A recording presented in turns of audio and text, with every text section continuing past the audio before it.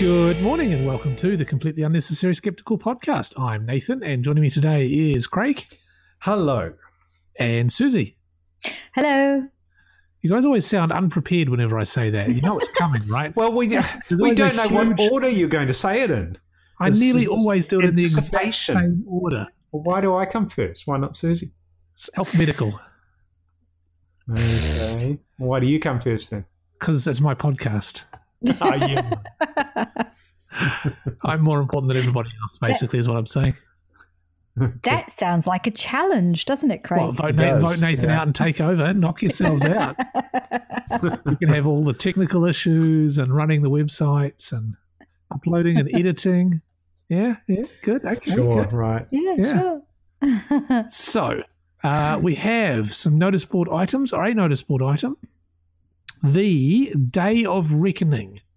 Susie, tell me what you've seen more about this than I have. So I saw a mention of this Day of Reckoning conference. There's one happening in Auckland in August, and then also I think in Sydney, and it's basically a bunch of dudes. I saw the list, and it's a bunch of famous kind of atheist dudes who are coming. Sam Harris is one of them. Certainly heard of them. And it just kind of made me sad again because it's like, oh yay, a bunch of dudes are coming, but apparently it's like $500 It's what? a ticket.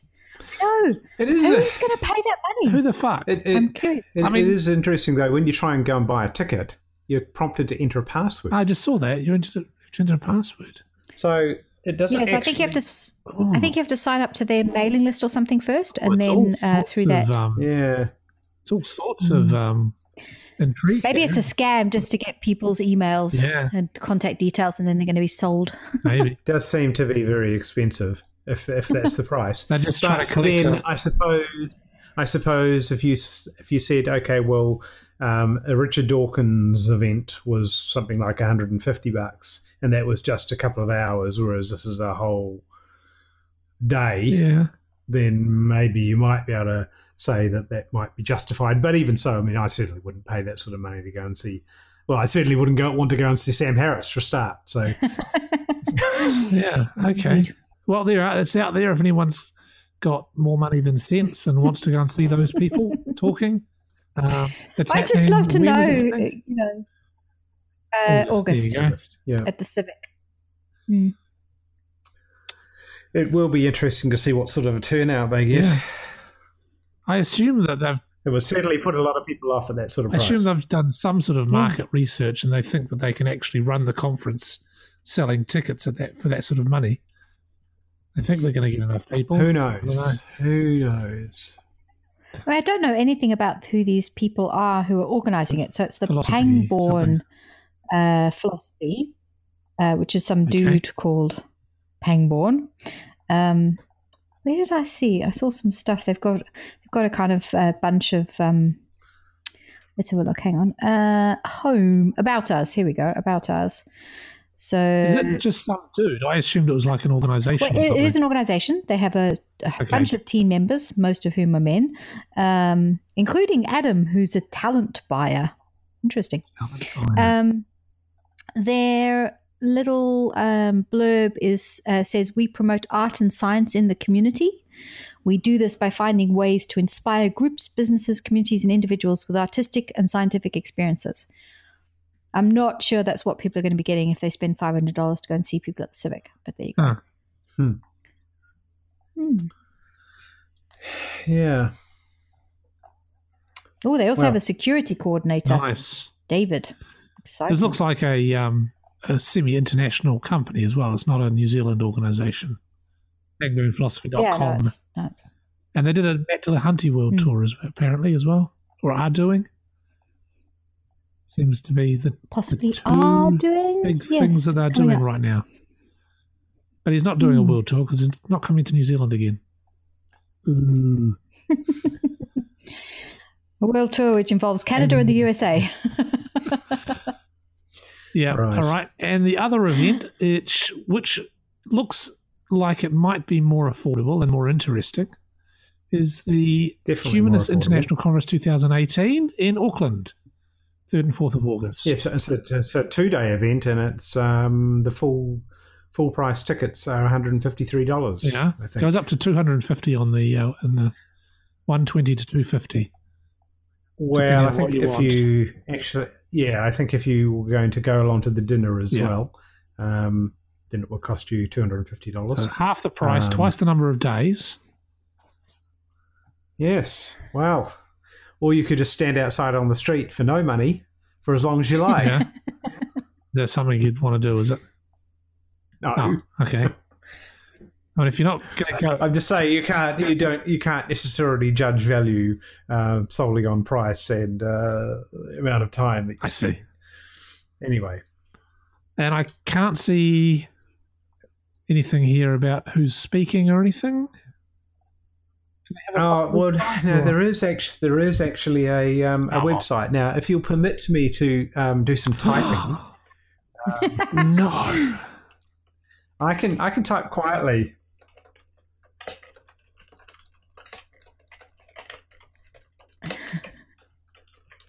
Okay, there we go. That was quietly, was it? No, it wasn't actually quietly. It was just normal.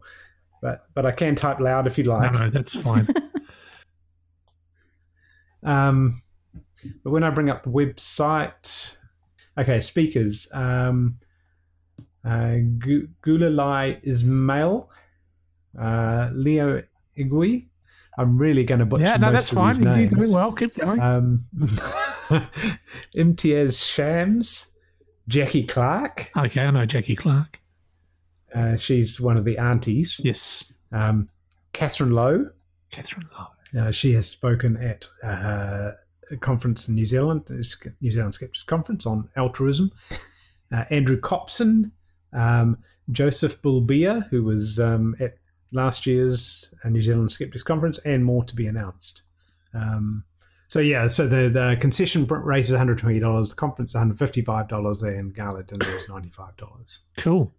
Well, that's interesting. Yeah. Fantastic. And of course, there is a Skeptics Conference coming up later in the year, although you'd never know it. Why would you never know it? Well, is it not on our? It's not on our notice board. Have we got dates, speakers, anything?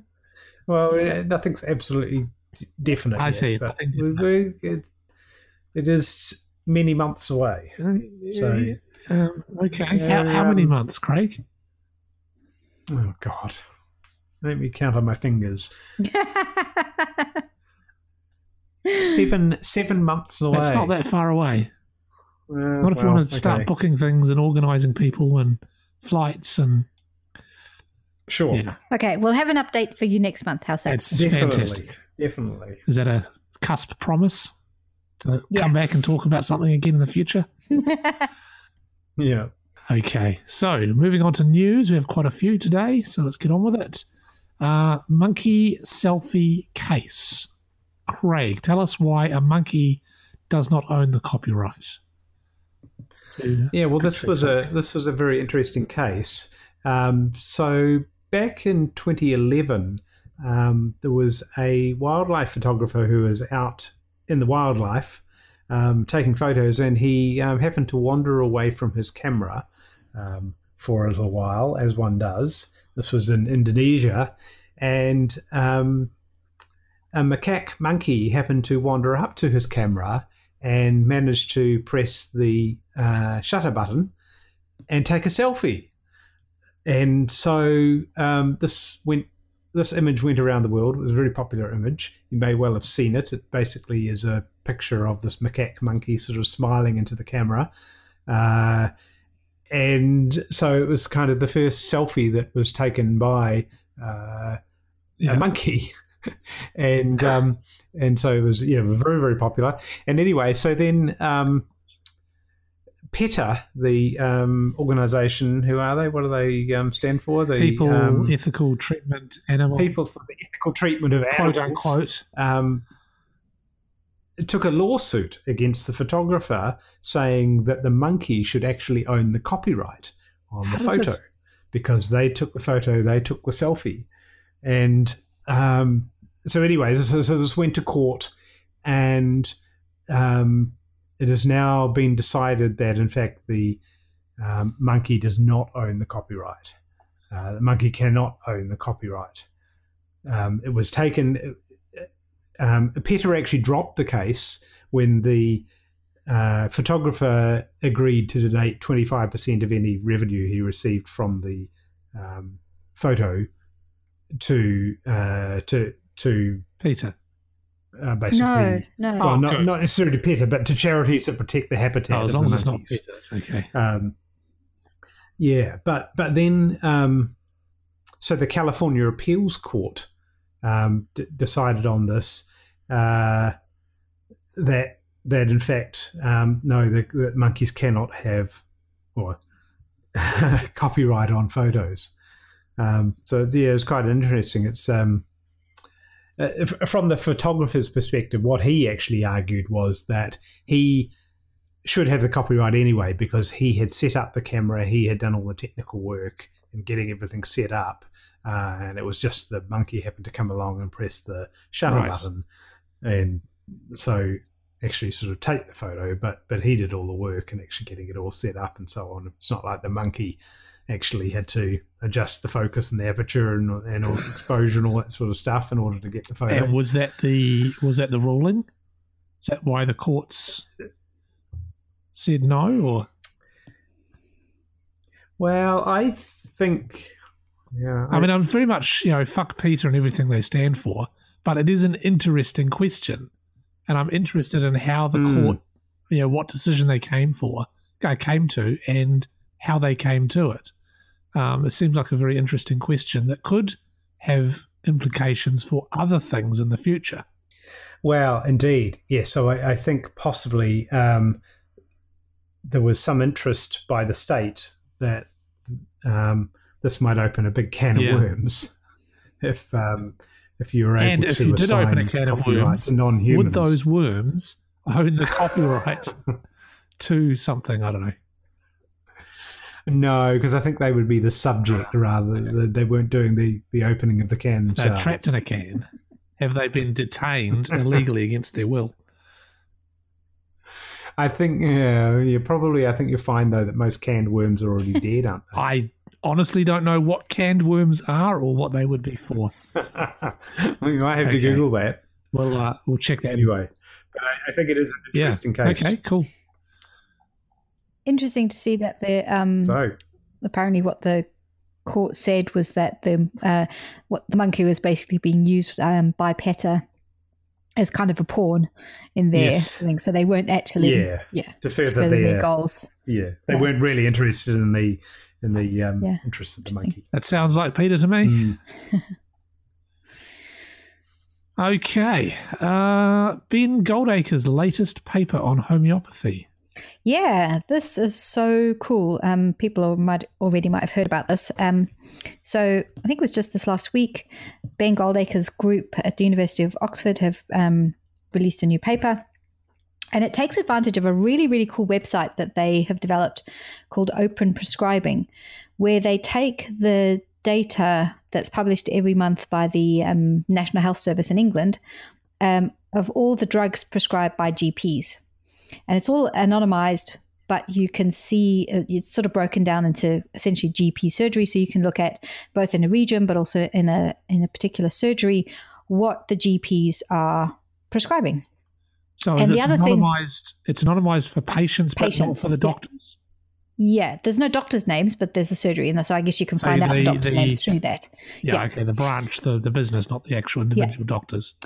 The other thing that's really cool about it is that they've come up with a set of measures that they essentially have decided are measures of good prescribing. So things like where there are where there are drugs where there's an expensive version, but also a cheap version. Does the surgery use the cheap version because it's identical to the expensive version, or do they use the expensive version? So there's a whole bunch of things like that would be essentially. Does the surgery practice good prescribing practice? And it'd be interesting to know if that's correlated with the socioeconomic I don't status know of the whether area. they've done that analysis. Anyway, so what they've done is they took a 6-month period between December 2016 and May 2017, and then they looked at basically were there any GPs practices that prescribed homeopathy during that period? And then they found some. Have you read the story? Do you want to take a guess how many they found that prescribed it? Out of how many are we talking? Are we thinking about? Well, give us a percentage, Nathan. Yeah, the percentage. What do you think? 12.5%. Okay. I'm going to say 5%. Okay, in the middle, 8.5%.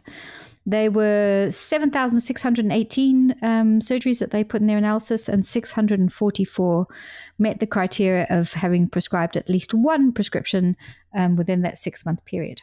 Of homeopathy. They had, so like half of those had prescribed just once, but they had 3 practices that had over 100 prescriptions and one that had 252, which is quite a lot. 252 anyway, homeopathic homeopathic prescriptions.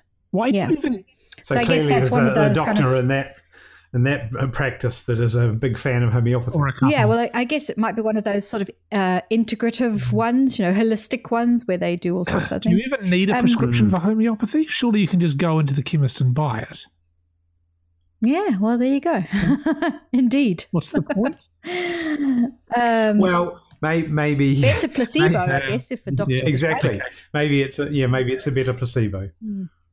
There's nothing wrong with you, in my opinion, but I'm going to prescribe you some homeopathy. I must say, when my grandmother was nearing the end of her life, she was having problems with her waterworks, which were essentially completely psychological. And so I did say to my parents, you should just go to Boots and buy some homeopathy and then tell her that I've prescribed it for her and see if that helps. So for some things it might be appropriate. Well, that was what I was just going to say, is it'd be interesting to know why they're prescribing the homeopathy. So that's not known. But here's the other interesting thing that they did. So they looked at those practices and then looked at they basically scored them on this.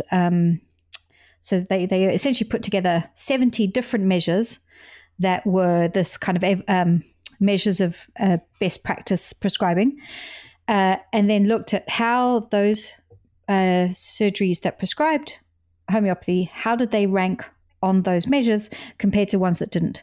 And essentially what they found was that the ones that scored the worst were twice as likely to be ones that were prescribing homeopathy. So they were basically ones that were measuring worse on a kind of like a composite score of these 70 measures of how almost like how evidence-based their prescribing practices are. And so actually... So that is bad. They're worse across the board. Yeah. And so what Ben Goldacre said in his press release was that he thinks this might reflect a kind of lack of respect for evidence-based practice, which is interesting. Interesting. And not at all surprising if given there is no evidence base for the use of homeopathy. But it is a little tricky, I think, because as I say, there might be some times when it's actually appropriate to prescribe it, when actually that might be the best outcome for that patient. Like, for example, somebody really desperately wants something, and rather than write them a script for antibiotics, you could, give them something useful. Yeah, but you wouldn't think that would be biased towards a particular practice. Yeah. So that would be sort likely in the noise, maybe. In the noise across all practices. The fact that they're bad about other practices as well. Yeah. Yeah. So they're probably not the ones that are doing it for valid reasons. Yeah. Anyway, interesting. They're probably vaccine deniers as well. That will actually wonder. Yeah, I'm going to go and have a look and see if that is one of the things that they maybe not, because it's not a prescription. There's a correlation between whether they're prescribing vaccines. It would surprise me if they hadn't looked at that. But okay, you carry on talking. I'm going to go have a look, because the really cool thing about this website is you can go and you can have a look and actually look at the data. So I'm going to go and have a look and see if vaccinations are in there. Okay, I will fill in. So, Craig, we'll talk amongst ourselves. How's your day been? How's your day been, Craig? My day's been pretty good, actually. Good. Yeah. Get some work done around the house? No, I actually did some real work this morning, and okay. Not that working around the house isn't real work, but I actually did some of my normal work this morning. And coding lots of code. Yeah, it's fixing a couple of bugs. Yeah, Nice. writing some new Nice. stuff. And I've been working on some lighting cues this afternoon, and I'm doing a lighting gig tomorrow night. So Cool. came up with a way of drastically cutting my rigging time. Nice. It's good by Yeah, building it leaves. some looms. Okay. Yeah. Because you're always using more or less the same layout. Yeah, pretty much. So Yeah. I've You've basically got the cables all in the right got place. cables all in the right place, and so basically I can just plug them up rather than having to use individual cables. And Yeah. Good call. but yes, Good call. yeah, that's good. Anyway, so Susie, how are you going there? I have some data, but I don't understand what it means, so I might have to go and look at this. They definitely have vaccines. Or we might have to move on. Yeah, we might have to. We You might can have to definitely move on. see vaccines, with the and you next can one. definitely see Yeah, homeopathic right. preparations, but I don't understand what that actually means. So You can analyze that and come back to Yeah. us next episode. Do How that. about? Cool. Okay. So, Sure. Craig, tell us about the 20-year-old entrepreneurs. Well, so I read an interesting article today. So they had done some research into the age groups that people become entrepreneurs and how successful they are, and the sort of widespread myth amongst around the world is that the people in their 20s are in Silicon Valley and starting up companies and being wildly successful, and that's the age at which you should be an entrepreneur, and as you get older, it's less likely that you're going to be successful as an entrepreneur. But in fact, they've actually studied the data, and that is completely wrong. It seems that generally it's people into their 40s and mid 40s who are actually starting companies that are actually successful and growing and so on. So I just thought that was actually quite interesting, and so maybe there's hope for some of us older people yet that we're going to strike it wildly that's rich. very exciting. Is it? Having just started a company last year, hey, Yes. might make me rich. Well, yes, you're still in your in your I am 40s, in my aren't you? 40s. There you go. You're bang on. In fact, it's my birthday tomorrow. Oh, happy birthday. I did not know that. Thank you. And I will be in my Yes. 40s. We'll be Nice. there. Very I good. wonder if it's the perception is because there's a lot of young 20-year-olds with lots of energy who start a lot of businesses, and because there's more of them, because I don't know, they're young and stupid and they think they can do it, more of them succeed. Yeah, I don't know. I think my impression is that Silicon Valley is actually populated with a lot of young people, but they're not necessarily the people that are sort of starting the startups. That they are the people that are doing the work in the startups, and perhaps they are employed by older people. So the way they found out about this data was they actually looked at a census in the US, and they correlated the employment statuses of people, and they took out people who are self-employed. So self-employed is basically where maybe you might sort of have a pizza shop or a dry cleaner or something, a little sort of small business that's not really an entrepreneurial thing. They sort of define entrepreneurship as starting a company that has sort of high hopes of actually growing and expanding and taking over the world, presumably in what sort of What you think of as your stereotypical, multi-conglomerate sort of sort of corporation, a right? disruptive kind of company that's going to sort of take over an industry by being different and all that sort of thing. So, yeah. So I did think that was interesting. It's good to have your. So I don't know if you already said this, but what were the actual numbers in the end? Do they have some sort of percentage of how many businesses are started by 20-year-olds and how many by 40-year-olds? Well, they've basically got a curve showing that the frequency of high performance startups by age of the entrepreneur, and it basically just sort of hits its peak, sort of very late 30s into the 40s, and then unfortunately, once you're over 50, it declines. Yeah. It's almost a bell curve.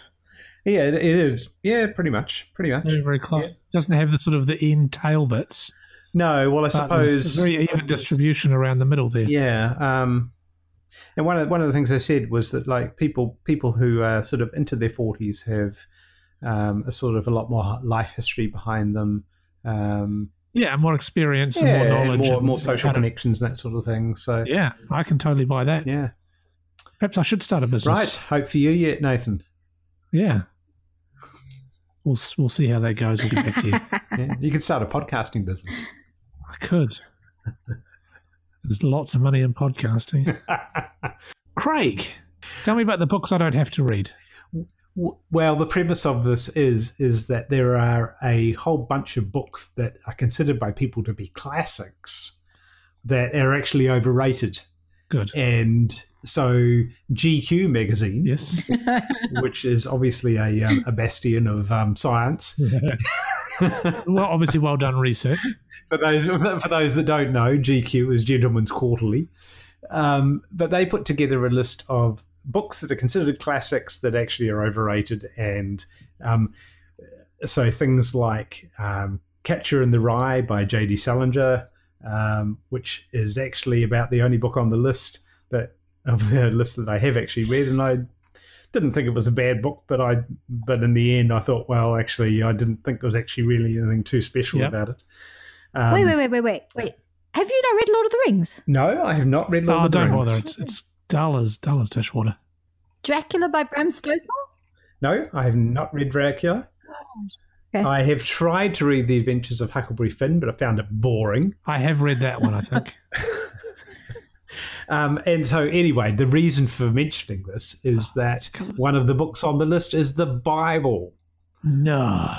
Yes, and so I So, love it. Says repetitive, self-contradictory, foolish, and even at times ill-intentioned.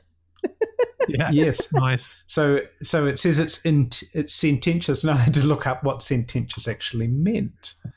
What does it mean? So, do you guys know what that Or means? is this going to be Nathan's? Oh, I'm so close. This could have been the word of the day.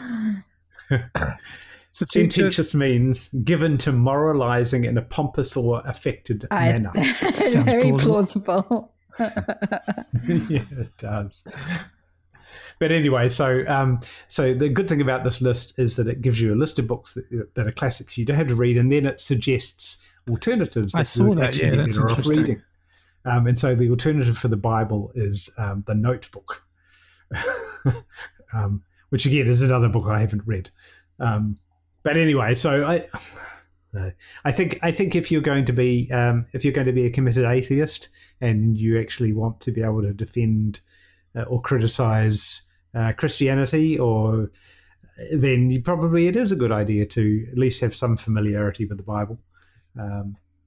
And if you're going to criticize Islam, then you probably should have some familiarity with the Quran and so on. At least a Cliff's Notes version. Yeah, indeed. Yep. What's the New Zealand equivalent of Cliff's Notes? Do we have those sort of little books that summarise what the book's about, so you can do a book report without actually having to read it? The TLDR version of the Bible. Yes. They all die in the end. All right. That's a thing, though, right? I know I've seen this. Well, allow me to type. No, don't type. You're too loud. All right. Okay. Right. Bible, TLDR. Well, there actually version. is a Cliff's Atheos. Notes about the Bible. Nice. You know? There are a There's a couple of page. different ways. Yeah, there are a couple of different versions of this where people have TLDR'd the Bible. Right. Yeah, we'll Okay. put some links. Sure. Pathos Very one's good. pretty good. Yeah, so next item after that. Tell me about Uranus, Craig. Apparently, it smells of farts. Lol. Okay, next item. Well, we better explain it a little bit. Okay. We are talking about the planet Uranus, and they have recently done some analysis on the clouds of Uranus, and it turns out that they are made up of hydrogen sulfide, which is the gas that gives rotten eggs their unpleasant smell, and quite often that is the gas that gives farts their unpleasant smell. Good to know. So there we go. If you go travelling to Uranus, You might want to hold then your you're going breath to for a smell while. farts. Yeah. Very funny. Hilarious. Don't say we don't try and raise the tone of this podcast. Okay, so my only thing that I wanted to bring up was the Ark Encounter. So the Ark Encounter had some pretty big claims when they were trying to get their tax breaks from the town that they are building nearby, Williamstown, Kentucky. But as of, for the most part, until just recently, they had not actually released any of their numbers in terms of how many people have had come through, or likewise how much money they're making. However, last year, the town, the city of Williamstown, Kentucky, instituted a surcharge on all, quote, ticket-taking attractions in the city that they had to pay 50 cents per ticket as a safety fee to help pay for things like fire trucks and police cars and whatnot. When this came into the news, Ark Encounter had gone back to them and said that we shouldn't have to pay this fee because we are a religious organisation. To which the Williamstown, Kentucky lawyers said, oh, fantastic, then you won't be needing all of those tax rebates that you signed up for because you were a non-religious organisation or a secular organisation. What's the word I'm looking for? Yeah, a normal tax-paying organisation. Well, they were a for-profit yes, entity. thank you. They were a tourism business. At which point, of course, they spun on a dime and said, oh, no, actually, we are a business. And so what that's meant is they have to pay the 50-cent safety fee. There are apparently two other attractions that the fee applies to. However, Ark Encounter would be the lion's share of the income. So what that means is, even if Ken Ham doesn't want to tell us how many people have come through his what do they call it? Theme park, Ark Park. Religiously themed attraction, I think is the way you refer to it. That's the way he refers to it. We refer to it as the Ark Park because he doesn't like being thought of as a theme park. Dan Phelps, president of the Kentucky Paleontological Society, has long been a watchdog, blah, blah, blah. And he submitted a request for information, Public Information Act, or whatever it's called over there. And he's got the attendance numbers for the Ark Encounter for July, August, September, and October of last year. In July, they had 142,626 people. In August, they had 106 some odd people. In September, they had 83,000, and in October, 93,000. What this suggests is that in the summer, they've got pretty good numbers, but then when school is in the middle of winter, the numbers obviously drop dramatically. Shockingly down to 13,000 people in January. Wow. There's the rest of the numbers down there, yes. Deserted. So basically empty. Yeah. This is over the course of an entire month, obviously.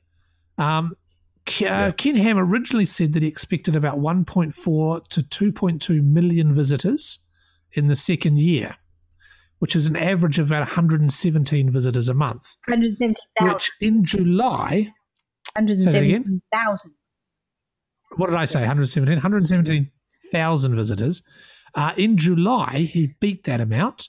But obviously, as you can see from these numbers, in none of the other months has he come even close to that amount. So like you say, November 51,000, December 36, January 13, February 17,000, and in March 62,000. Yeah, and maybe we really don't care how many people come, but he's claiming that people are pouring in, and they're just obviously just not making the numbers. That it's very hard to see that over time that the numbers are going to increase. No, well, so that's the issue. So one is that he's been promising thousands upon thousands of visitors, not only to his park, but to the town. Yeah. And even with the higher numbers there, the towners people are still saying that they're not getting the numbers they were promised. That, hotels and cafes were just sitting empty. But also, he's been going on and on this whole time about how great his numbers are and how the place is always packed. Hilariously, even though in some of the pictures and videos that he's putting up, the place looks like a graveyard, pretty much deserted. So this is actually more reasonable numbers based on what we've been seeing and what a lot of people were predicting as well, which is that essentially this is one of those attractions that you go to and then that's it. Yeah. You don't go back because nothing's changed. They don't have any more information or better exhibits. All they really do is they just move stuff around and, build more animatronics to tell the same story in a slightly different way. Yep. Well, it'll be interesting to see how long it lasts. That's it. I mean, it's an interesting sort of mindset because I can, as an ex-Christian, I feel like I can kind of put myself in Ken Ham's position a little bit because I'm pretty sure he's genuinely convinced that he's doing what God has told him to do. Even if it's just his own wacky idea, he still thinks that God is in favor of building this ark. And when you're in that sort of mindset, your assumption is that you don't really have to worry about it. It's going to do well. Yes. Because God is on your side, if you follow me. Mm-hmm. So when people are saying, no, that's not a good idea, Ken, you should probably not do that. You're not going to make the sort of money that you think you're going to make. He's saying, oh, no, this is just Satan trying to tell me not to make my park. So he goes ahead, despite any advice he might have got. I don't know if he actually did or not, but, any actual realistic market research or numbers, if he even did any market research. Well, I think it did, but it was one of his cronies. But I think it's all supported by donations. The building of it was supported by donations. Oh, absolutely. People certainly paid. Yeah, people who wanted to see it built and see it as a vindication of their faith. Indeed. So that's the other question, I suppose, is if he's not making any money, is it going to collapse and close, or is he going to be able to maintain it based on the numbers he's getting? I wonder how much money he needs to keep it going. Well, they've recently changed the pricing. Is it more expensive or less expensive? Well, they've moved things around. I think it's more expensive for individuals, but they've made it cheaper for groups.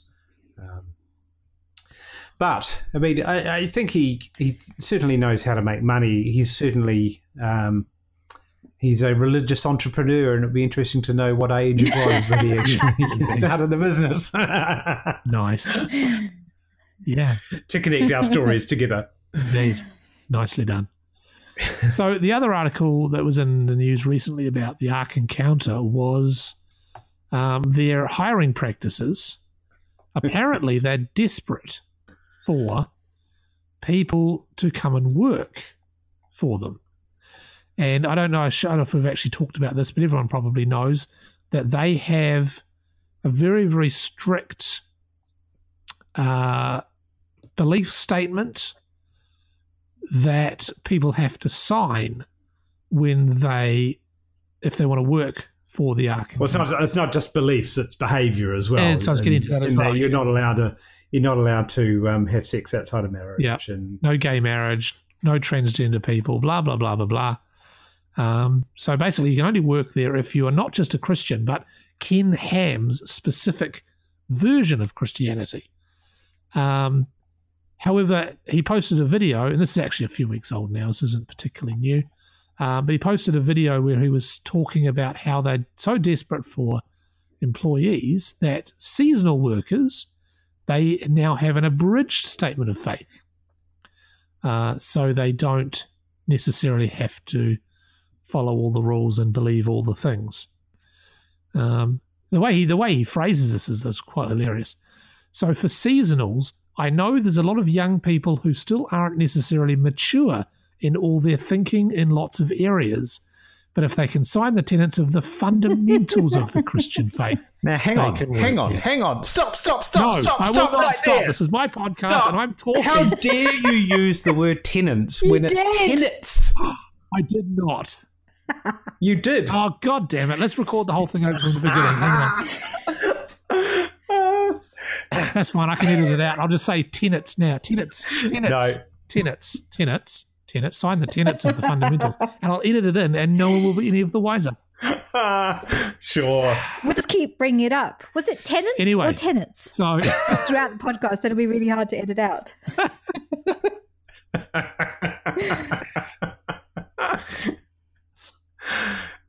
Own your mistakes, Nathan. Own your mistakes. I will not. I reject your reality and substitute my own. You realise this is the comedy gold that we're going for. Yeah. You're a comedy gold. Moving on. So, American Atheists has fired David Silverman. Good news probably because he has been accused of, guess what? Anybody? Harassment. I'm going to tell you very, very briefly. So he was accused of harassment, but also, and this is apparently the sort of main reason that he was fired, financial, what's the word? I'm going to make sure I get this right so I don't get sued. Irregularities, some sort of malfeasance in the financial area. Basically, I think it was undisclosed conflicts of interest. Might have been it, yes. The first news came out saying that he'd been put on leave, and then very quickly after that, he was suspended, and then boom, this firebrand atheist was just fired. Financial conflicts and sexual assault. Mm. So one wonders what they considered to be the more serious that's what I'm saying. offence. According to the follow-up from the American Atheists, the quote-unquote reason was that there was these financial problems, but also they said they were taking the sexual misconduct allegations seriously as well, and that they had investigated. But based on a formal audit, the board felt like they had enough evidence to take action. Apparently, there was somebody appointed to a senior position who was in a sexual relationship with him, and they didn't declare a conflict of interest. And she's been let go as well, but apparently she was working directly for David Silverman as a sort of assistant president or something like that. But I think she was only a volunteer, so we'll put the links there if you want to read the whole sordid story. But there you go. There's an atheist organisation that is taking the appropriate action and investigating and taking things seriously, and good for them. As of the last article I read, they don't currently have a president, so I think they're basically just being run by the board of directors until they do whatever they need to do. Well, it'd be good if they got a woman president, wouldn't it? That would be a good idea, yes. So they seem to be less inclined to doing these sorts of stupid, crappy things. Yeah, maybe. I don't want to say yes or no to that because I haven't seen any evidence, I don't think. Mainly because you haven't seen any women in those positions. Yes, there you go. That's why. So I don't know what the answer is. I think we just need to burn the planet to the ground, basically. Solve everyone's problems.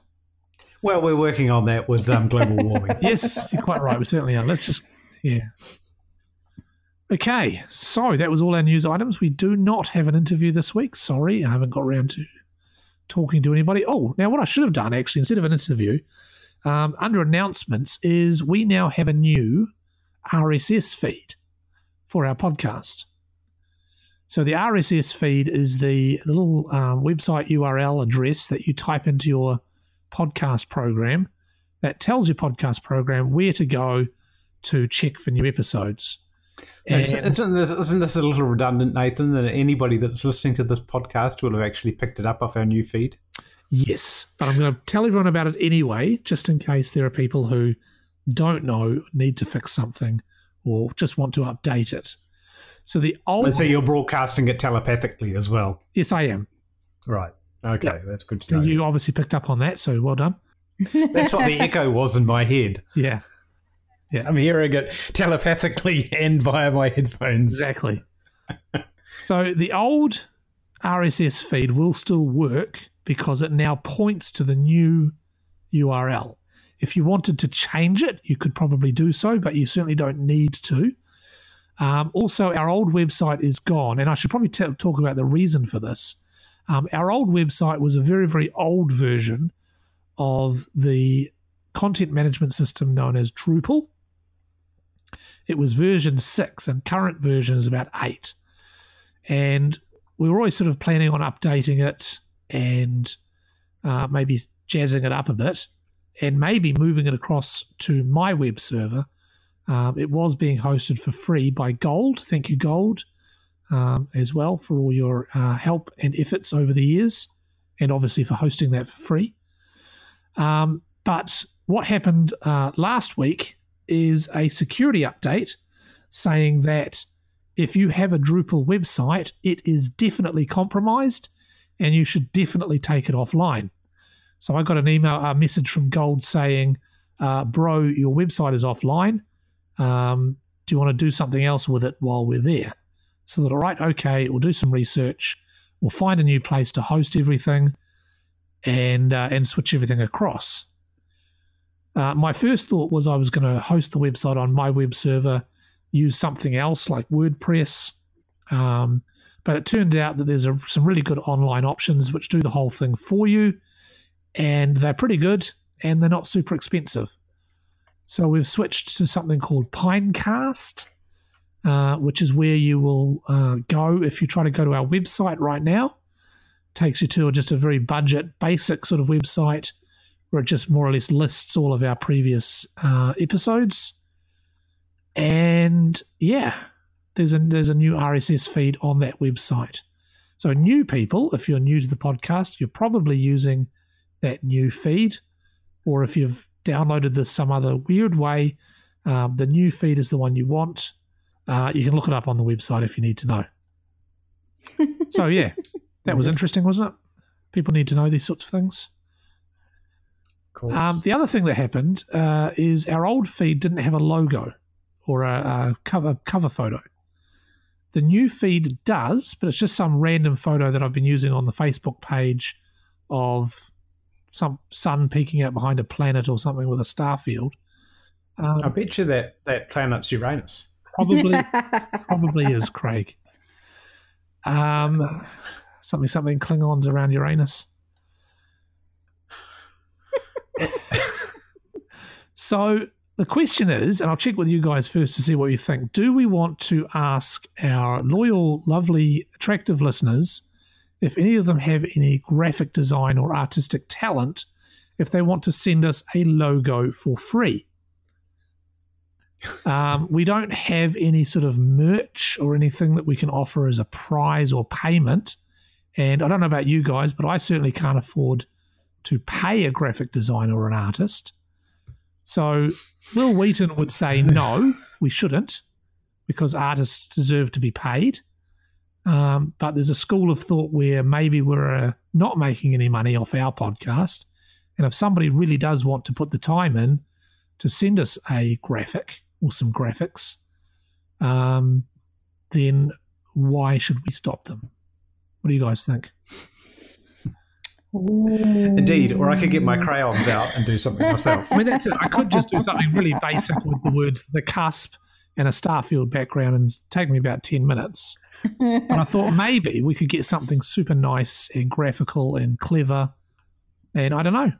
Yeah, who knows? Well, if somebody wants to donate their time, then I think they would receive our eternal gratitude. Yep. And if we ever do get any, and not much else, if we ever do get any sort of merch or opportunity to, I don't know, let them co-host or something, that could be a thing. Do people want to do that with us? Guest rogue? Guest, sure. Guest, what do we call ourselves? Guest cusper? Yeah. Whatever. Anyway, so that's it. on. New Zealand. Craig, how is your electric car coming along?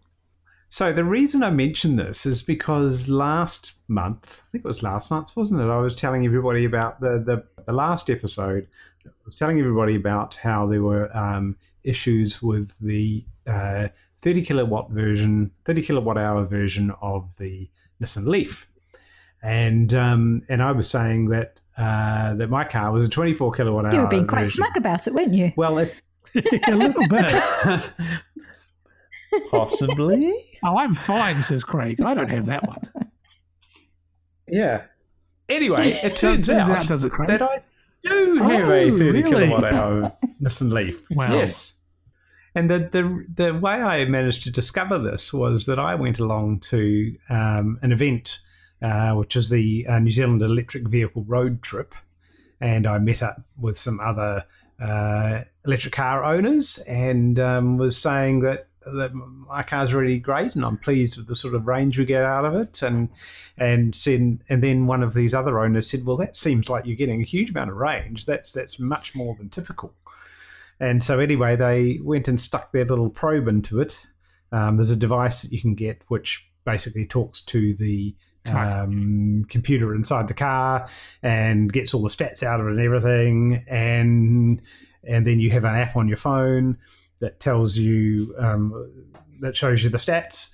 And so they said, well, actually, no, you've got a 30 kilowatt hour Leaf, which is really interesting. For a couple of, well, it certainly explains the range that we were getting in that we can quite easily get sort of 160, 170 Ks out of it on a full charge, which is really good. But then obviously there's a worry that the battery is going to degrade quickly. So I actually bought myself one of these devices that I can plug in so I can keep track of what the state of health is of the battery. Those devices are actually really cheap, actually. You can just buy them. Yeah, it's $25. $25. You can get them on Trade Me, I think, last time I checked. The really good part of this is that I was kind of astounded to find out that we owned a 30 kilowatt hour version of the car, because I was fairly certain at the time that we bought it that it wasn't, because the dealer that we bought it off, they're charging a premium for the 30 kilowatt hour version cars, because at that time they were certainly perceived to be a better car because they gave you more range and everything, and the problems with the batteries weren't known about at the time.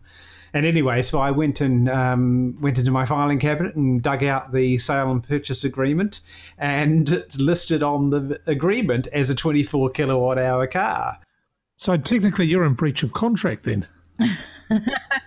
Well, I don't know whether I am, I but suppose- the dealer certainly is.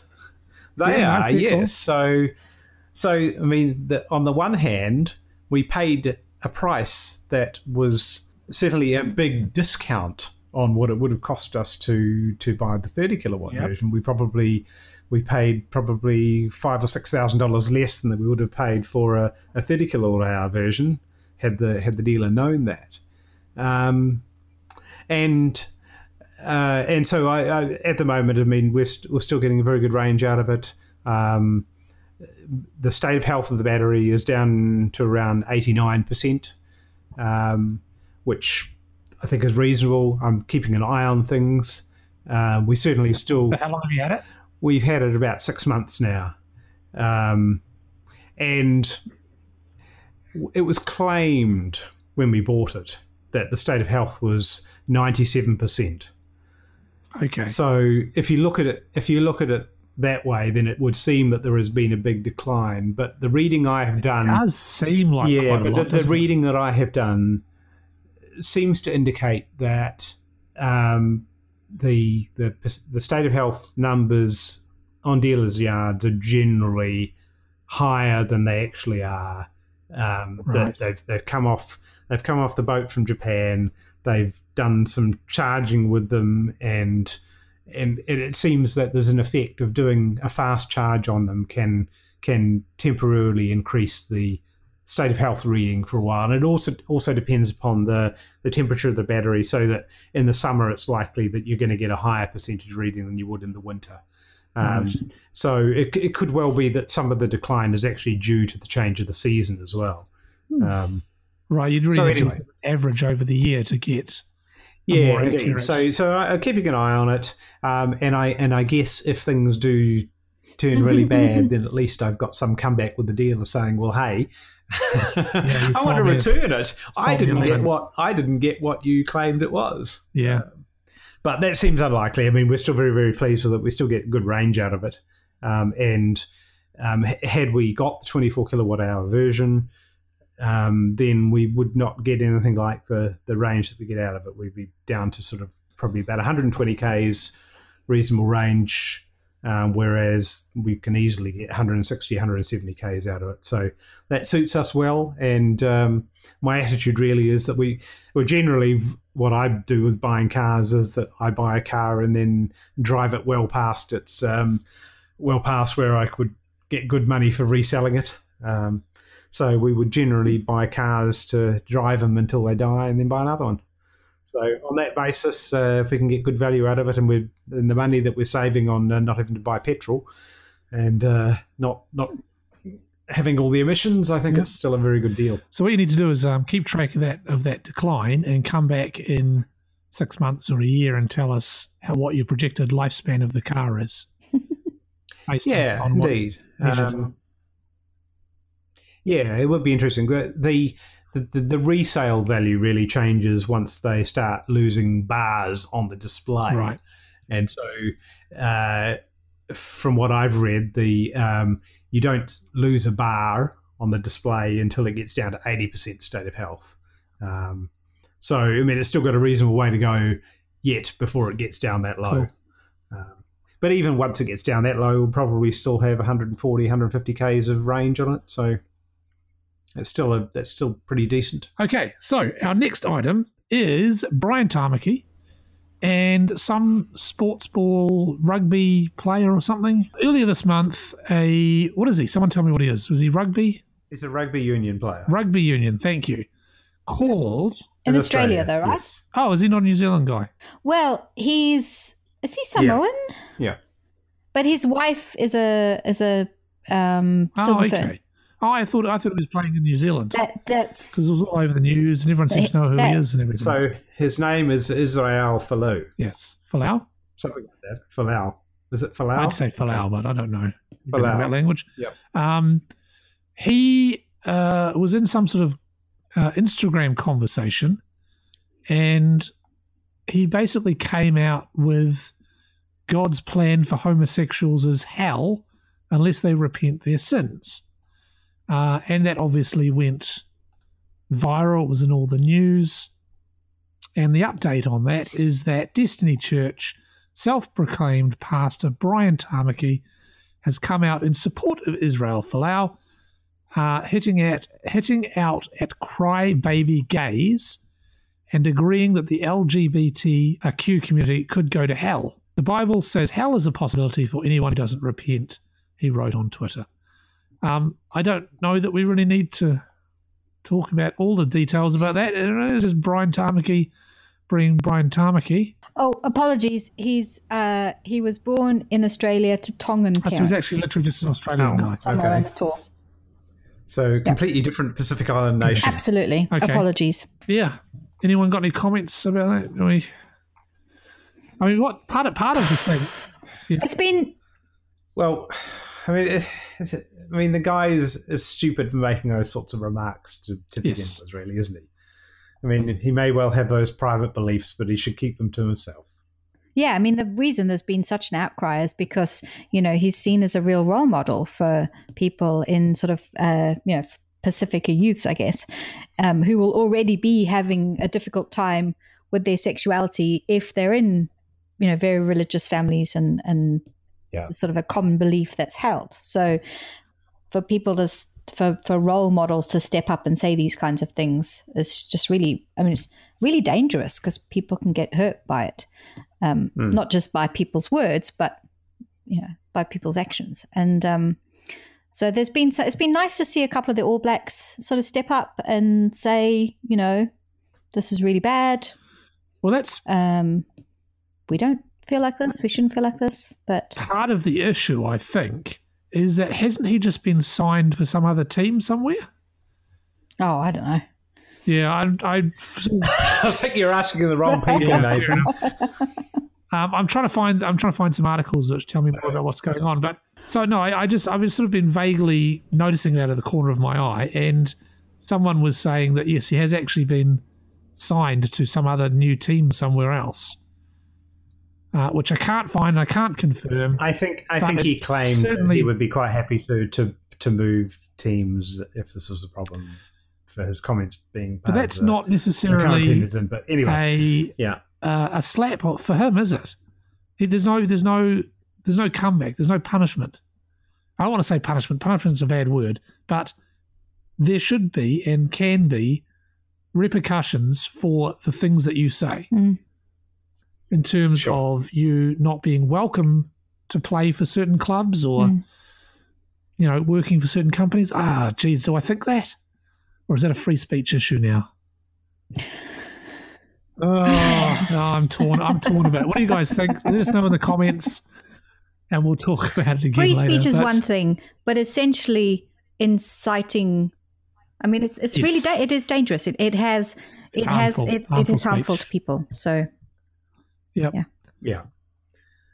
And I think traditionally a lot of families from Pacific Islands are actually quite conservative in their religious beliefs, and so it does make it very difficult for somebody who is part of the LGBTQ community to live with those sorts of remarks coming from somebody who's a role model or a potential role model. I'm going to finish off the segment with a quote from Hannah Tamaki, who tried to defend Brian's position by saying they have gay family and friends. They know we love them, they aren't Christian, and they never contact us complaining. What does that mean? They actually love us. They actually love us even though we live differently to them, and them us live your conviction. I don't actually know what she means by that. I'm not sure she knows what she means by that. Brian Tamaki, of course, if you haven't heard of him, is also... Oh, never mind. I'll just stop there, I think. He has had a taste of hell recently. Oh, yes, the burning. I forgot to mention what happened with the burning? Brian Tamaki recently was involved in a literal garbage fire. He was, I'm not sure how seriously, he was burnt in a garbage fire. Was he in a bin or something? Well, from what I heard, he was burning off some rubbish and it got out of control and he got burnt. Oh my goodness. On his face, second-degree burns or something. None of us wish... So we shouldn't laugh about this. Well, none of us wish Brian any harm, of course, and we're trying not to laugh, but it is a little bit funny. It's the sort of thing if you believed in karma that you'd be saying, divine retribution. That's it right there. Indeed. Yeah. All right. Moving on. Anyway, we wish you well, Brian. Hope he gets better soon, and we hope he shuts the fuck up a bit more. Delia's dubious device for today is a Himalayan salt crystal salt inhaler. Literally inhaling salt crystals, or that sounds dangerous. No, it's really good for you. What are the claims? Let's have a look. Helps with sinus ailments, supports harmful organism cleansing, may help reduce swelling and redness, detoxifies the air, may help lower blood pressure. Right. Aids in promoting sound sleep, may help may help reduce mucus buildup. There you go. Anyway, so yeah, I'm kind of mystified by this device. So it's a little pot, I guess, and you put Himalayan salt crystals in it. I mean, at least it's cheap. It's only $30. Yeah. And then the idea... This is possibly the cheapest thing you've ever given us. So how does it... So basically just by inhaling... Yeah, you're supposed to inhale through the mouthpiece, and then... Is it got hot water in it or something? No, it doesn't appear to be. You just... So presumably just the air rushing past the salt somehow... Somehow, apparently... what is it? Okay, I'll read it to you because it just doesn't make any sense. This is good. When you inhale through the mouthpiece, the passing moisture absorbs micron particles of this incredibly pure, bioenergetic, and mineral-laden Himalayan pink salt that penetrates and cleanses the entire respiratory system, including the sinuses, the nasal cavities, the throat, and the lungs. And they then say it will basically flush impurities, ease breathing difficulties, allergies, cold and flu symptoms, blah, blah, blah, blah, blah. Help with snoring. Yay. And then... Inhale normally through the mouth, Peter, and exhale through your nose. And you have to do it your breathing. for 15 to 25 minutes a day. And it comes with the salt. Yay. Yeah, free salt. I like that. It's quite good. So you can put it on your food if it doesn't do any of these other things. Yeah. So they should have a built-in salt grinder in the bottom, you see. So You breathe and crunch salt onto your food. You may experience coughing and sneezing as the body rids itself of phlegm and mucus. Yeah. So this would certainly be a candidate for an ASA complaint because they're actually making claims there saying eases breathing difficulties, allergies, cold and flu symptoms. Yeah. Definitely. Yeah. They don't have any evidence for that. So I've been trying to look for evidence and it's very hard. So I went to PubMed. Well, it's kind of tricky because so it all depends on the search terms that you use. I did find like 2,000 papers that related to inhalation therapy, but that's of course because there are real things that are inhalation therapies. I found, so it seems that it might be called halo therapy in the thing. And I found one review of it. So they were looking at it for chronic obstructive pulmonary disease. And what this review is a meta-analysis. So they basically went and they did all the searching for me. And what they found was basically one trial. And they've said, so no, you can't make any conclusions about this at all. And then I did find... What is the other one? I found another paper, which might be where some of these ideas. So we often find this, that a lot of pseudoscientific bullshit kind of comes because it's almost taking an idea that is used in medicine and then just, messing with it. And so I did find a clinical trial where it was the effects of inhaled hypertonic saline, so this is basically salty water, on lung function in children with cystic fibrosis. And so basically it was carried out over 32 weeks, so like more than half a year, and it looked like that this treatment does have an impact for these children with cystic fibrosis, but they're not breathing in like they're not breathing over some salt, right? There is an actual thing that's being done to these children. They're on a special machine. They're breathing in this, this stuff that's essentially been turned into kind of, I guess, into a sort of gassy thing. Yes, but I bet you that machine costs a lot more than $29.90. Well, precisely.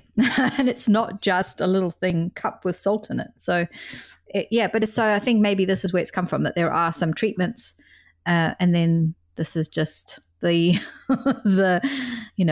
scammers going, yay, we can make one of those. Although they often don't do it very cheaply. So I guess, that's kind of interesting. There you go. Yes. Cool. Scam. So I don't know if I'm going to leave this in or not, but I want all of our listeners to check the phone or whatever you're using to listen to the podcast and have a look at approximately how long this episode is. And I want to emphasize just how much we do not plan out our episodes, what we're going to say, and how long we're going to spend. Because we are almost bang on for this episode is going to be, guess how long, you guys? Well, I'm looking at the clock so I can see it. It's an hour and 20 minutes. Yeah, but we're still going to get through the word of the day and the quote. But then I'm going to edit a whole bunch of stuff out, and it's going to come down to an hour and 20 minutes. Okay. Every goddamn episode, without fail, without trying. It's like a goddamn superpower. Speaking of superpowers... Maybe the universe is talking to us. Maybe it's the universe. So, there's your word of the day, guys. Ichthyocoprolite. Oh, well, this sounds like an animal of some sort. So this is the coprolite is the poos, the fossilized poos of an ichthyosaur, which is a dinosaur-like creature that swam in the sea, something like that, I think. Wow. There you go. Susie, do you have any ideas? You can say the same thing if you want. Blown away by Craig's explanation. No, I got nothing. You got nothing? I got nothing. No idea about any of those words or parts of? No. No. Oh, I'm surprised. It's something not very heavy. Oh. I sort of Light poos. Light dinosaurs poos. I don't know. I sort of threw that one in as a bit of a softball there. I thought you'd both get that. No. So that suggests that Craig hasn't got it either. The answer is, and I'm only going to give you half a mark for this because it's fossilized fish poop. Well, I did say... You said a dinosaur. It's not a dinosaur. He did say dinosaur. Well, I did say a swimming thingy in the sea. Dinosaurs are not fish. That's very good. He did better than usual, so well done. That's not saying much. Well done. Well done, everybody, on that one. Well, not me at all. No, I was trying to include you, Susie, in the success. It's fine.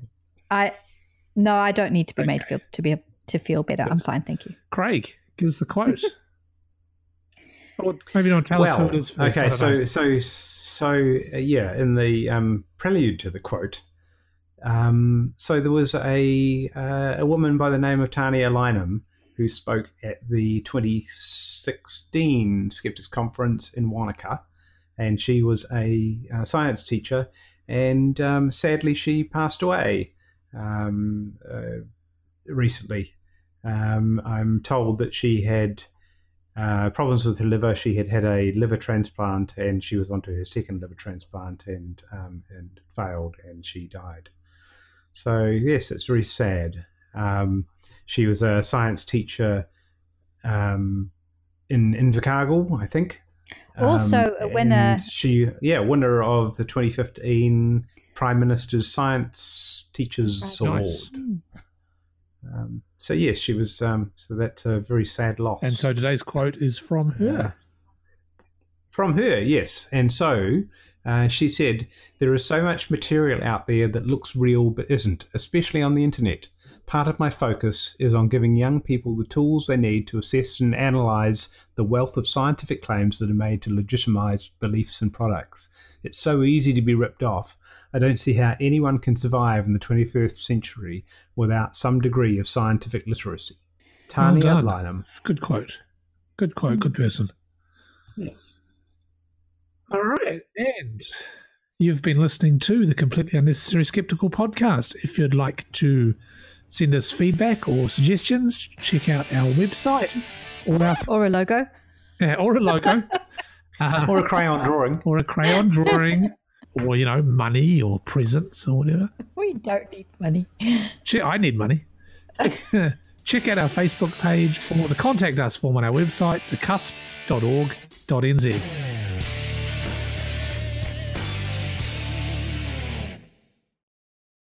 So I've got my next news item up on News Hub, but it's jumping to a new article every 5 minutes or something.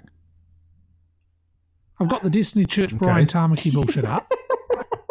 Maybe we should just leave it at that. Okay. It's Brian Tamaki and it's bullshit. Yeah. I switched across to it, and it was on YouTube as caught hosting graphic bestiality images or something. What? It changed. The article changed. Okay. Yeah, it's fine. Well, what? Well, okay. So I've clicked on the link and it's taken me to the article you're talking about. If you just leave it there for a while, it'll switch you.